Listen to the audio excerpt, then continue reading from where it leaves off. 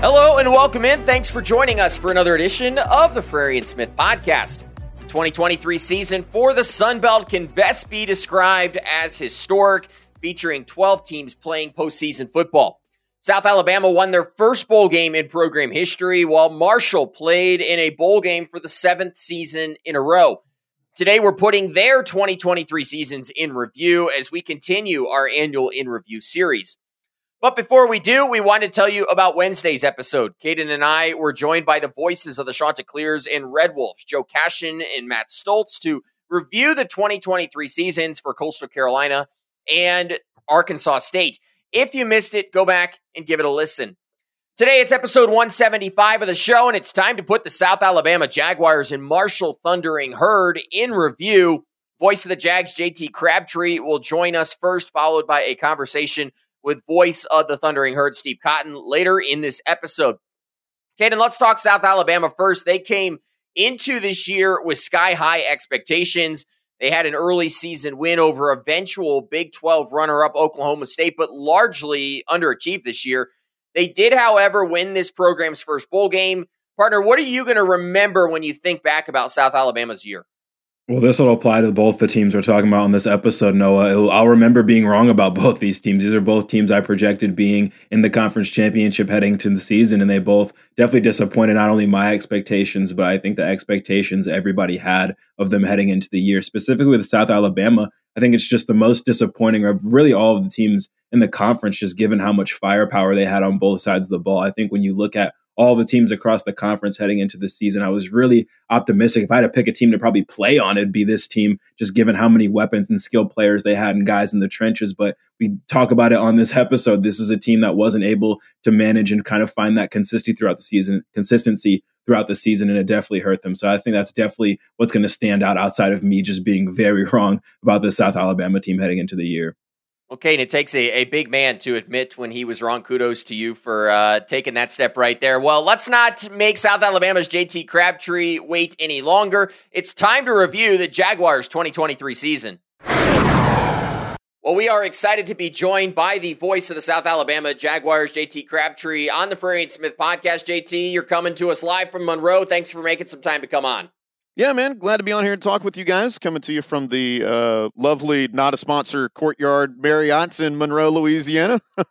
Getting ready for some men's basketball over the weekend. But JT, let's talk some football. And it's no secret that this South Alabama team had high expectations entering 2023. They had a veteran roster. There was the Tulane loss to start the year, but then you also have the big win over Oklahoma State. The rest of the year, though, it kind of felt like it was up and down, but ended ultimately with the program's first bowl win. What were your biggest takeaways from 2023? Yeah, kind of a year of a couple of firsts and some big milestones. But like you said, kind of underperformed a bit. We had a high expectations. Like you said, so many returners, 18, 19 starters returning for us. And then, of course, you keep your entire coaching staff back as well.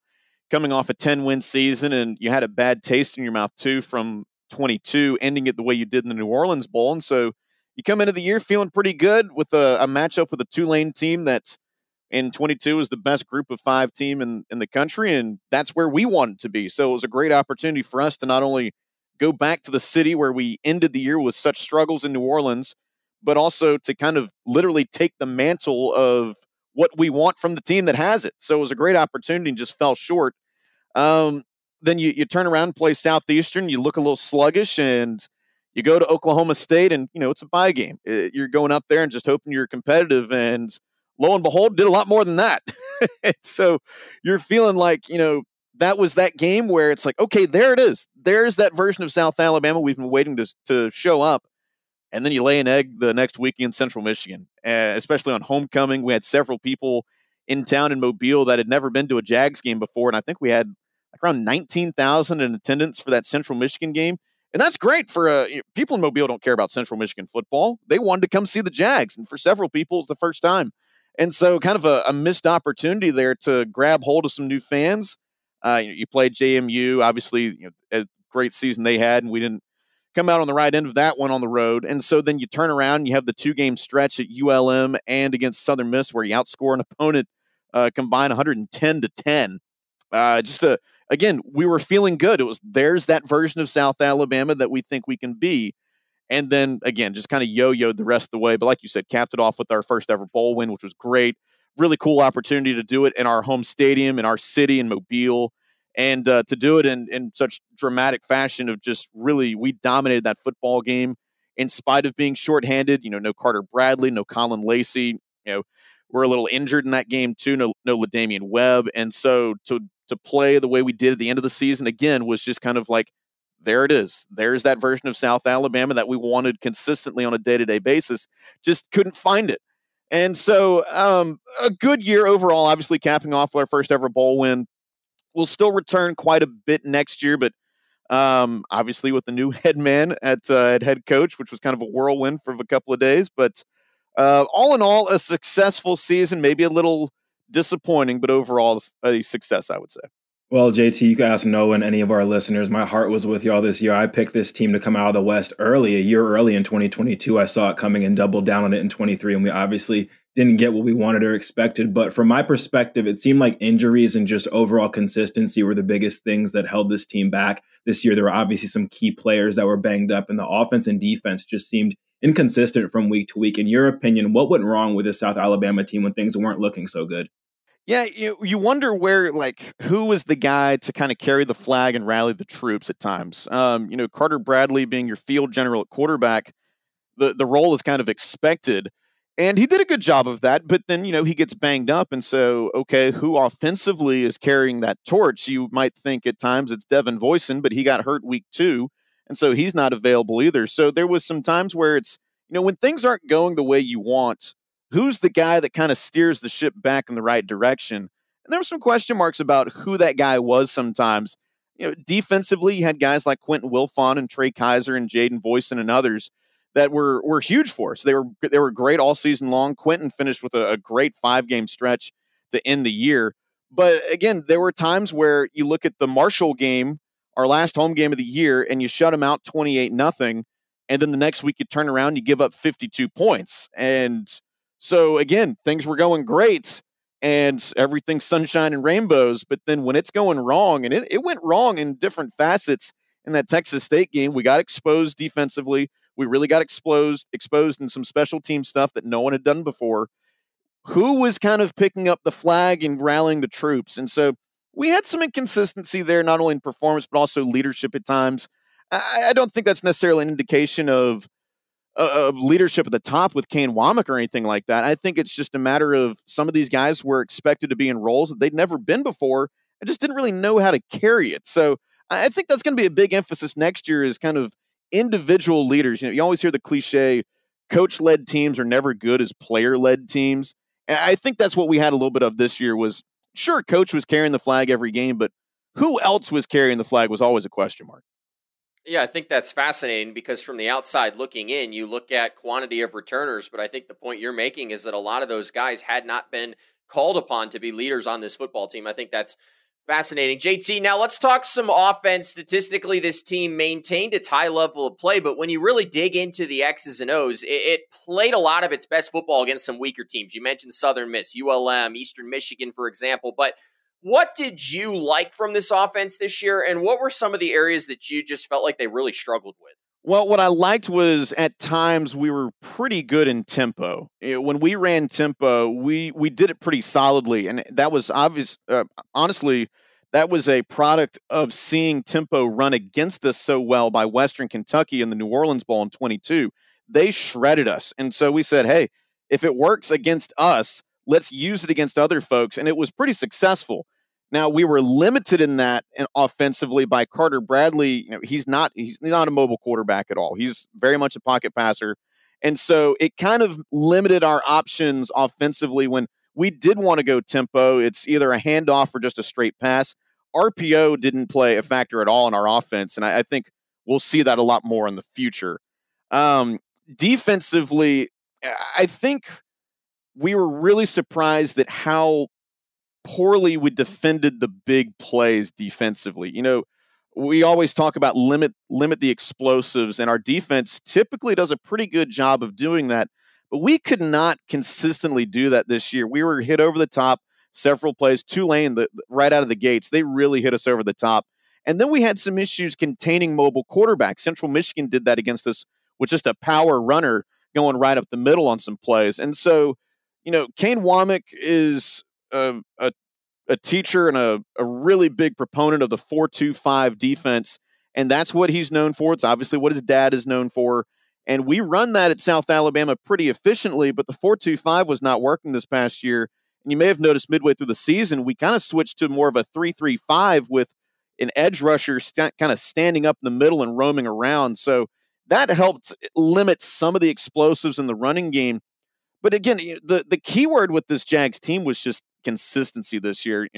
Offensively, like you said, we handled our business against teams like we should have, like Southern Miss and ULM and even Marshall down at the end when their quarterback was banged up.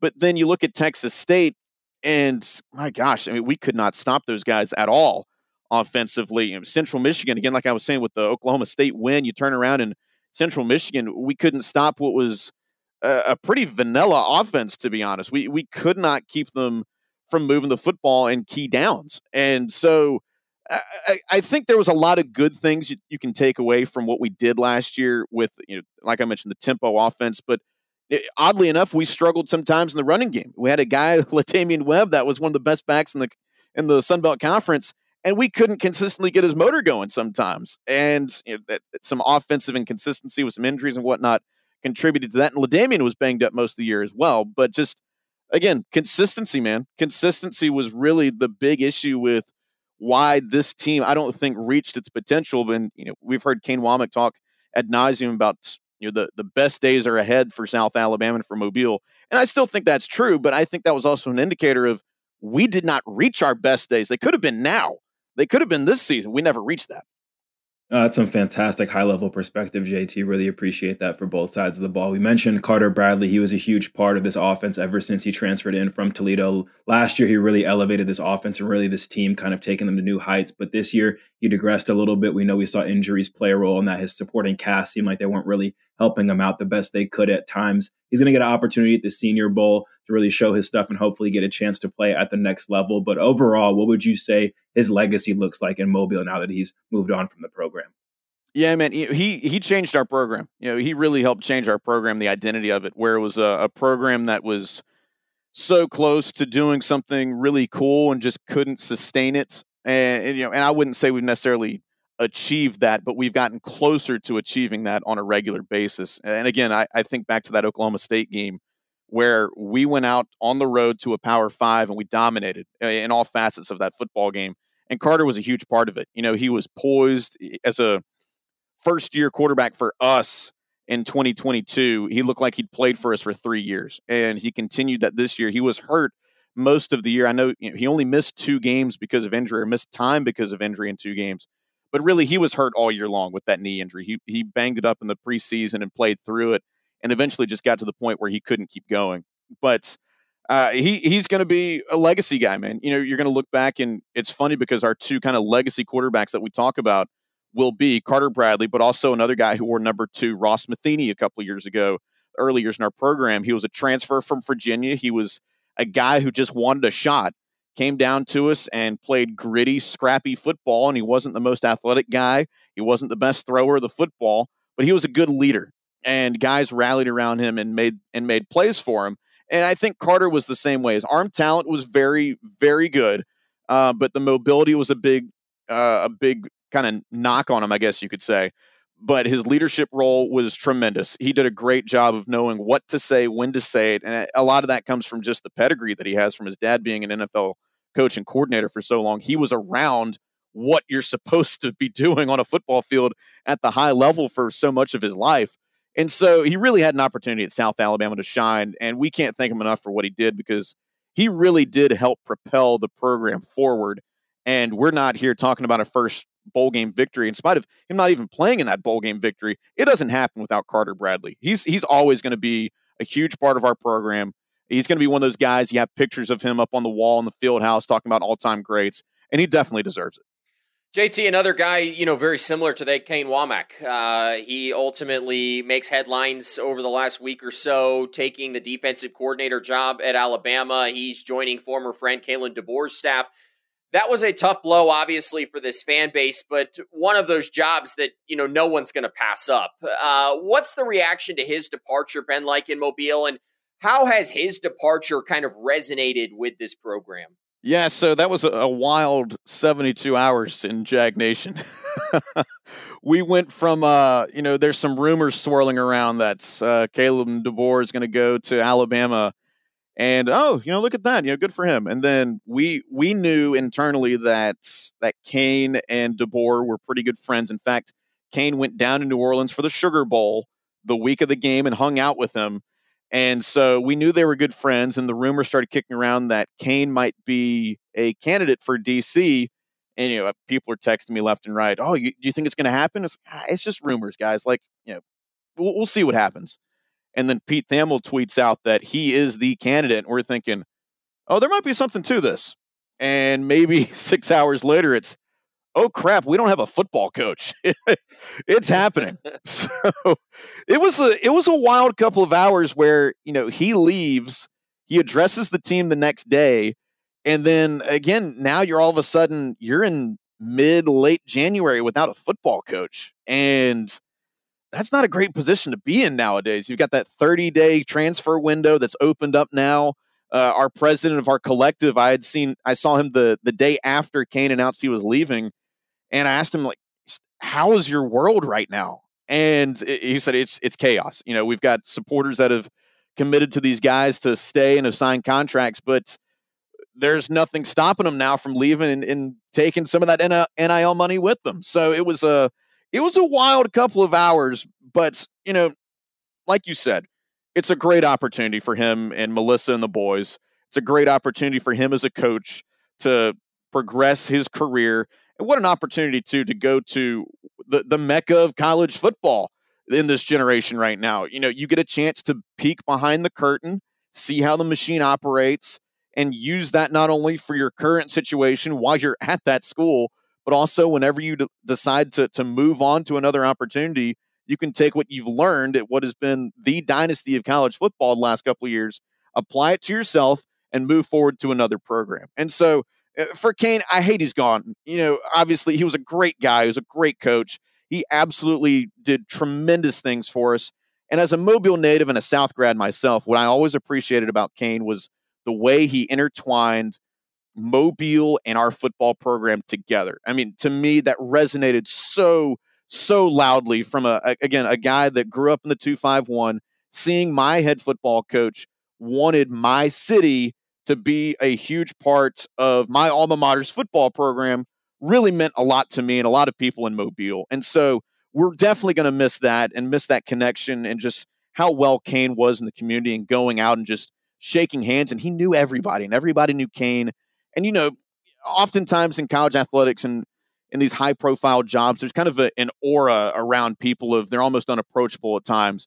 I never got that with Kane. He was just another guy who just wanted to coach football and have his family in a great community and have that community be part of his family. And I think Kane did such a good job of that in his 3 years. You look at where we were, say, 6 years ago when we were starting a different era of South Alabama football. It's night and day what he was able to do in 3 years. And so, again, I hate that he's gone, but I'm really excited for him and the opportunity that he's got to further his career. I wish it wasn't at an in-state school, but I understand.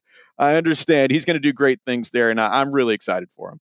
No, there's no doubt. It sounds like the program's losing two high-character guys with Coach Womack and Carter Bradley, two guys we've thankfully had on this podcast. Another one we've had on this podcast is athletic director Dr. Erdman, who moved very quickly in hiring Major Albright to replace Kane Womack. He brings head coaching experience to the table from his experience at Houston, has plenty of offensive prowess, and it's pretty clear that he had some support from the players as well. How do you see him leading this program going forward, just based on your interactions and conversations with Major?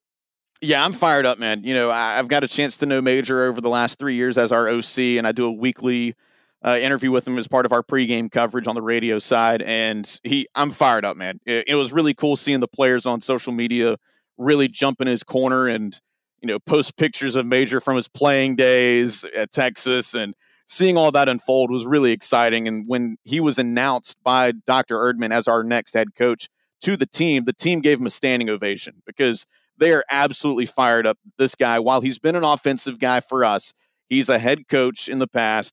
He's worked under some really good coaches under Mac Brown. He's worked with Steve Sarkisian, of course, Nick Saban as well. So I'm really excited, man. He's an offensive guy, and I'm excited to see what his offense is going to look like with us when it's really fully unleashed. We've got Gio Lopez returning, who was our bowl MVP this past year as a true freshman.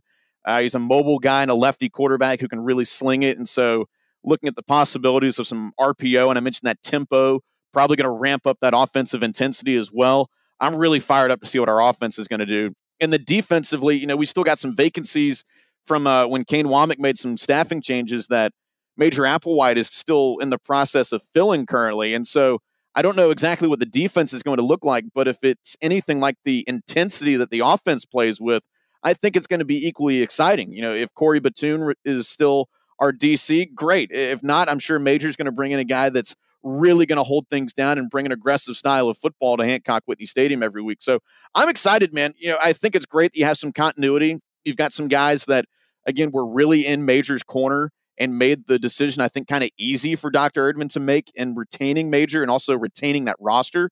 And a big win for us, too, was, Khalil Jacobs, who's a rising star as our linebacker. He actually went in the portal, had some Power 5 offers, including Alabama from, of course, where Kane Womack's at. He turned it down, and he announced the other day he's coming back to South Alabama, which that's a huge, huge win for us. Khalil's going to be a superstar for us. And he's bought in, man. He's all in on Major and his vision and what this program is going to do moving forward. So I'm fired up, man. Major's going to do a great job. I think he got a raw deal of it at Houston after his 2 years where he was following Tom Herman that had won 13 games, and he didn't win 13 games in the season, so they got rid of him. That's a raw deal. That's not fair. And so I think Major's really kind of chomping at the bit to get back out there, be a head coach, and run a program the way he wants to. And just from talking with him from last week at his presser or even just casually over the last 3 years, the guy can coach, man. He wants to win. He wants to get after it, and I am pumped up to have Major as our head coach. JT, a moment ago, you talked about your connection to this school, this community, this team. This team ends the year with that bowl win, the first ever bowl win for a South Alabama football team. How much did that mean to you as an alumnus, as well as just to this football team in this evolution in this D1 era? Man, it meant so much to me, especially being, like I said, being from Mobile and having an opportunity to have the bowl game in Mobile, and we win our first ever bowl game in our home stadium in Mobile. It was a really cool moment. It just as an alum, I take a lot of pride in being able to call these games on the radio and talk about my alma mater and really kind of help write and tell the history of our program as it's unfolding. It is really a special thing for me. I really enjoy it. We've got a great crew on the air with Chris May, who's a former football player for South, and he was one of the original Jags in the early years, and he's on the crew. Pat Greenwood has covered us since we started. Tommy Hicks has been a part of us. Tommy Hicks wrote a book on the first season of football at South Alabama, so nobody knows Jaguar football more than Tommy Hicks, and so we've got a great crew. And so for all of us to be able to be a part of that moment at Hancock Whitney Stadium and see it unfold, it's really exciting. And my dad always tells me when he goes to jog around town, he'll see more and more South Alabama flags and yard signs and decorations out around town. And I think that's what it's about, man. We're seeing this team and this program really kind of take hold of Mobile more and more. Of course, Alabama and Auburn are going to be king in the state of Alabama forever, but we can take our nice big piece of the pie as well here and then. And so I think we're starting to see that piece of the pie grow a little bit over these last couple of years and getting a bowl win and saying, hey, look, we did it. It doesn't matter where it was or who it was or what the score was. We've got a bowl win now. And I think that's a big part of continuing to move this program in the right direction. The community's starting to buy in more and more. And, I'm always envious of the smaller places like Jonesboro, Arkansas. When you go to Jonesboro, you see the town is just painted red, white, and black with everything Red Wolves. And I'm jealous of that because the stores have got Red Wolves painted in the windows and everything. And the community is all in. Will Mobile be to that level ever? Maybe not, but we're starting to get closer to that. And that's what's really exciting is that the community is buying more into this football program. No, definitely sounds like some exciting times on the verge, on the cusp of that in Mobile with this football program starting to gain some steam. We'll end with this, JT. South Alabama, as we've talked about, will have a new head coach in 2024. You lose some important pieces on both sides of the ball, but there's some strong offensive weapons too, like Lopez, McReynolds, Pritchett. They're guys that me and Noah are definitely excited about. The West seems a little bit more open now with some head coaching turnover as well across the league. What are you expecting to see from this 2024 version of the Jags heading into next season? Yeah, I think that we can see potentially a version of South Alabama that was better than 23. You mentioned you lose some guys, but you return some pretty big names. Braylon McReynolds, we didn't have him for the majority of the year because of a broken collarbone, and when he was in there, he was pretty darn good. I'm absolutely fired up that Gio Lopez is going to have a full season and a full playbook and all the options in his repertoire to run our offense as our quarterback, and with the running ability and the throwing ability and just another year in the playbook and another year in the system and just learning how to be a college football quarterback. I'm really fired up to see what Gio Lopez can do next season. You mentioned Jamal Pritchett in there as well. I mean, a guy that was a walk-on kid to start camp, and then all of a sudden he gets a scholarship, and he was supposed to be just our slot receiver, and because of injury, he becomes our primary target at the end of the year. So, I mean, he's progressed incredibly quickly. And so, again, having another year to see him grow, I'm curious to see what our offensive line is going to look like. We had some struggles there, but I know there's been some guys transfer in, transfer out, and whatnot. So I'm sure we'll see some changes, good or bad, there for South Alabama. Defensively, still returning a ton of guys. I mentioned Khalil Jacobs went in the portal and then came out and is coming back. But the bigger name for South Alabama defensively is Jaden Voisin. Did the same exact thing. Went in the portal the day after our bowl victory, and he decided, you know what, I'm going to stay home. I'm going to come back and finish this out with my brother Devin, who's returning from injury at wide receiver as well. And so that's huge for us as well. We lose a couple of other guys to portal and whatnot in graduation, but the future is definitely bright for South Alabama football. Again, I really do think while we finished 7-6 this past year, got a bowl victory, and that was great, I think we're going to see a better version of South Alabama football in 24 than we saw in 23. Well, JT, really appreciate your time. No one bleeds South Alabama colors quite like you. Thanks for coming on and sharing some insight about this program, and best of luck throughout the remainder of the offseason. Appreciate it, guys. Thanks for having me on. Jay's up and go Jags. Okay, that was a great conversation with JT, and he is one of the people that is most plugged in with this program. He's a grad. He's been around this South Alabama program for a long time, and that's why when he talks about the leadership vacuum, I found that particularly interesting. We spent the offseason last year talking about all the returners for South Alabama, but a lot of those players had never had to be in leadership roles, and clearly that was a little lacking, and I think that led to some of the struggles for South Alabama this year. Yeah, no, that was definitely my biggest takeaway, and I think something that I'll try to look forward to, and I think we should both look for as we go into the offseason now. It's kind of one of those assets and facets of a team that you don't really hear a lot about very frequently, but can be very important, as we saw for the South Alabama team, who seem to have all of the talent, all of the older players in the world, but maybe not that leadership. As a player who's had to step into those leadership roles, it's definitely something that's easier said than done. It's something you have to establish in the offseason. And I think it's going to be very curious to see if that team can grow in that area, given how many of those guys who could have been those leaders are now leaving, and their leader of the helm of the entire ship, Kane Womack, also departing. It's definitely going to be a fascinating storyline, I think, for this program in the offseason. Yeah, Caden, definitely something to keep an eye on. And I know as you and I think towards next year, we're always looking for ways to dissect these teams to maybe get a read on their future success. I think leadership definitely plays a big role. And as we turn our attention now to talk about the Marshall Thundering Herd, this is a team that coming into this year, they did have some good leadership, particularly on the defensive side of the ball, Caden. They were a trendy East Division pick in the preseason. I know I was very high on them, as were you. They start the year 4-0, but then it largely went downhill from there. They played well at home in Huntington, and they ultimately clawed their way to a 7th straight bowl appearance. But, Caden, this was not a great year for Marshall. What are you going to remember most about Marshall's 2023 season? I'm going to remember the writing kind of being on the wall. We saw them start off the year, the first 4 weeks of the season, going undefeated, but a lot of those were narrow victories, and they weren't always against the best opponents that we saw across everyone, really, that the Sun Belt played throughout the year. And I think I kind of gave them the benefit of the doubt personally, just given their style of play, kind of giving kudos to their defense and their run game for just kind of keeping games close. But then we saw as the season went on, those are two things that weren't there consistently for this team that were really its bread and butter in the past. And that's when you see that 5-game losing streak. That's when you see shutout losses to South Alabama and a disappointing end to the season in their bowl game. So I think as far as this team goes, it was a team that quickly turned from a contender, I think, to a pretender really fast. And that's definitely what will stand out to me as far as watching this entire season go on for this Marshall team. Yeah, Caden, there's no denying that this Marshall team just wasn't a very good football team on either side of the ball. I even feel like getting to 6 wins and into a bowl game might have been a little bit more than they were supposed to do, given what we saw throughout the season. Well, Marshall Steve Cotton is here. Let's review the Thundering Herds 2023 season. Well, we're excited to be joined by the voice of the Marshall Thundering Herd, Steve Cotton, on the Frary and Smith podcast. Steve, thanks for coming on the show. Oh, good to be with you. Well, let's jump right in here, Steve. This Marshall season, it began with a 4-game winning streak, but then the team wasn't able to carry that success into the back half of the season. The team appeared, though, in its 7th straight bowl game in December, but ultimately lost that game to UTSA. What are you going to remember most about this Thundering Herd season in 2023?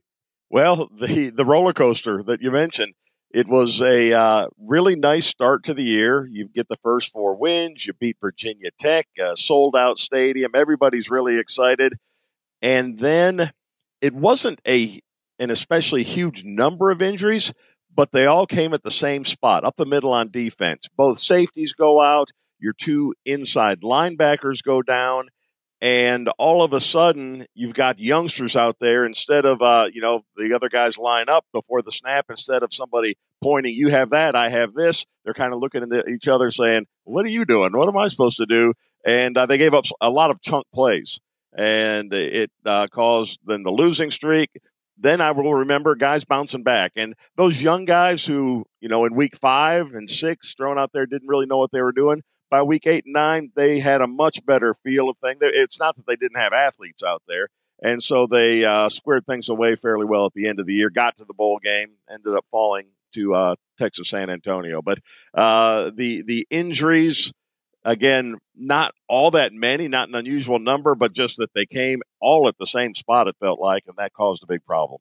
Yeah, great insight there, Steve. Really appreciate it and appreciate you joining us on the program. As you mentioned, this is a team that started off the year 4-0 and then goes on to lose 6 out of the last final 8 games, including that 5-game losing stretch that started with that NC State loss and ended with that win over Georgia Southern at home. What would you say were the biggest differences for this team from your vantage point, what you saw in the beginning, early month of this season, the success they had early on versus the final 2 months of the year where we saw that collapse outside of the injuries maybe that you mentioned? Well, and one other injury I didn't mention that did play a big role in the offensive slowing down. Rasheen Ali, one of the best running backs in the Sun Belt, off to a really big start, had 170-some yards against Virginia Tech, and a guy who had run for 1,400 yards and led the nation with 25 touchdowns the year before. Didn't miss many total games, but he was not right for 6-7 weeks there in the middle of the year. Got back healthy again at the end. So that's part of it.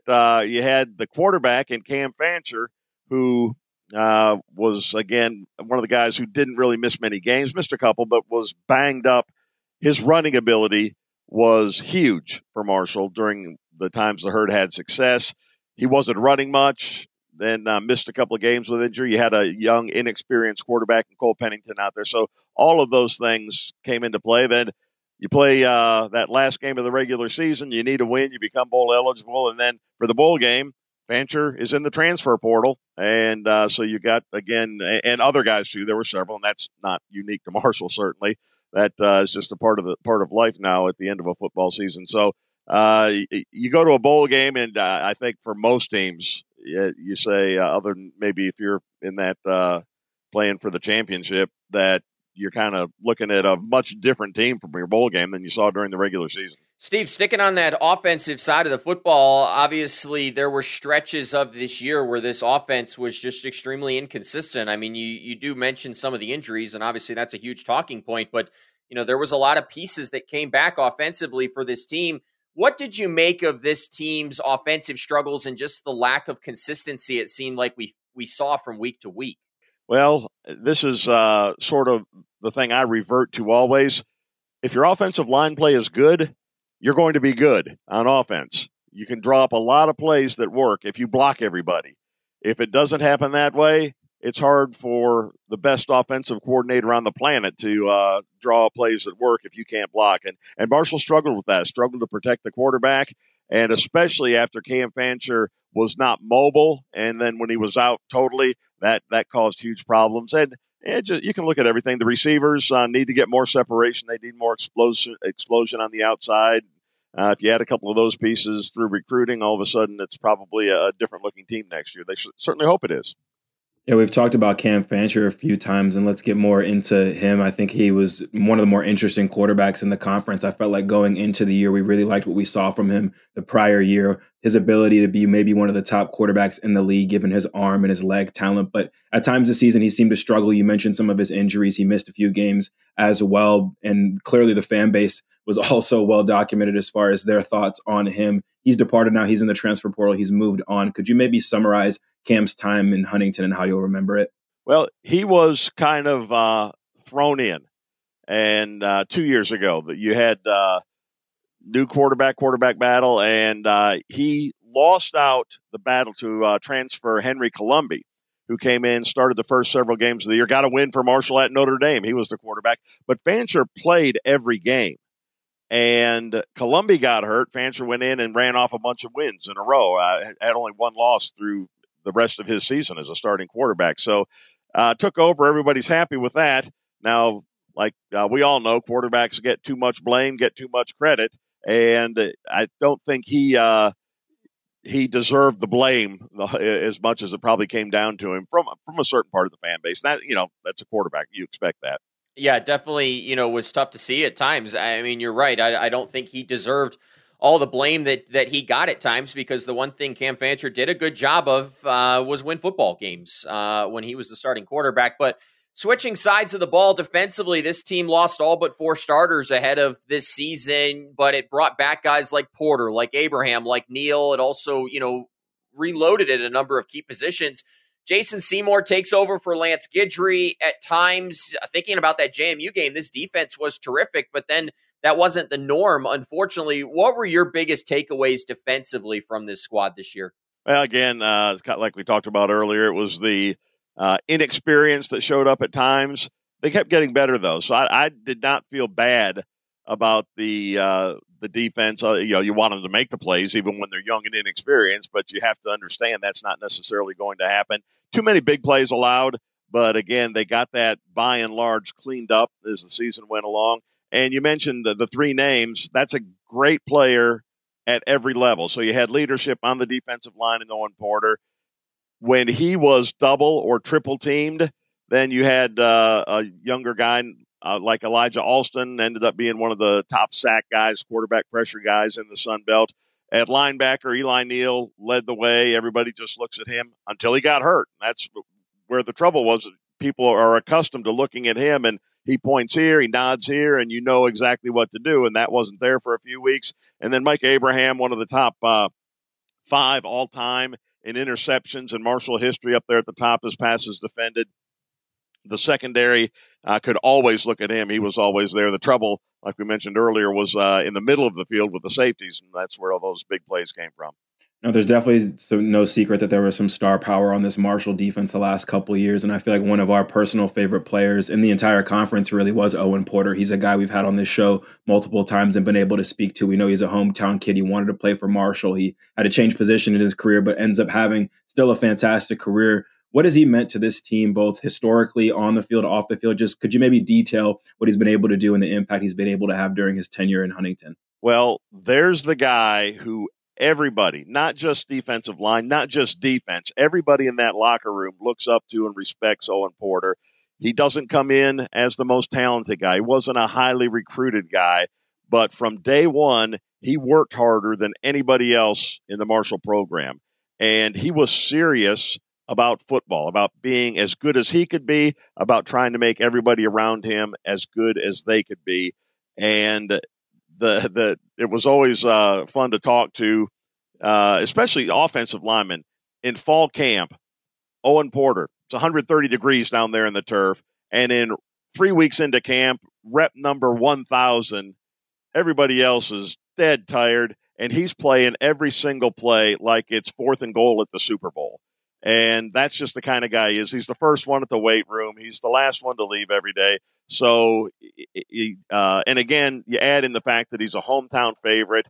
It was obvious to everyone who watched how hard he plays and how he left every single thing he had on the field and made the most of his ability. Loves Marshall, loves the Huntington and tri-state area. So he will forever be a Marshall fan favorite and a hero here. Well, and Steven, to your point, and with all that, he still found time to go hunting. I know when he came on the Frary and Smith podcast, he was right out of the blind and onto the Frary and Smith podcast and then went right back out there afterwards. But, you know, after this season, it was announced that Seth Doege would be coming in to run this offense. This team has landed some nice pieces in the transfer portal, including former Wake Forest starter Mitch Griffiths. Are you expecting to see wholesale changes offensively, specifically with the system in 2024?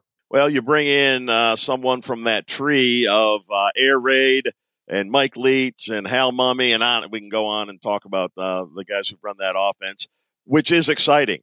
Now, you've got to get the right trigger man, and there'll be a good battle. There are several able guys who've played college football before because you return Cole Pennington.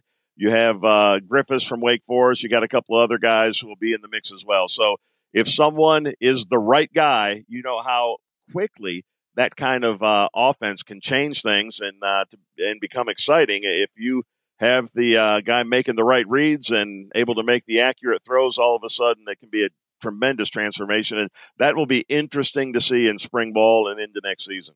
Yeah, Steve, there's no question that'll be interesting to see kind of watching this Marshall defense try to maintain and get back to that standard and watch this offense maybe transform a little bit in their philosophy. So definitely something we'll be tuned in on as we cover the Sun Belt throughout this offseason. But we'll end with this. We've seen a lot of roster turnover and some key pieces that have moved on that we've mentioned on this conversation. The East will be a gauntlet yet again in the Sun Belt, but the crossover draw for this team as far as their West opponents will be favorable. Steve, can you pull out your crystal ball for us and tell us what maybe to expect or what you expect from this Marshall Thundering Herd team in 2024?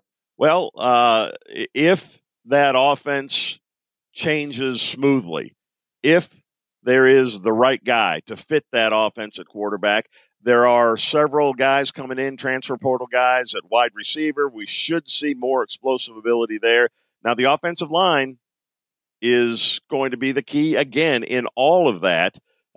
You've got to protect. Now, maybe some styles of offense, you don't have to sit there and protect a drop back passer to go back 5 steps and stand there and let deep pass routes open up. But again, you've got to have some threat to run the ball. You know, the air raid spreads it out, and then all of a sudden you set up the run with the pass. Marshall's been kind of the opposite of that. We'll see how that flows together with Coach Doege and how Coach Huff, who's been traditionally a running backs coach and very interested in the running game and wants to establish the running game first. It's going to be interesting to see how that comes together.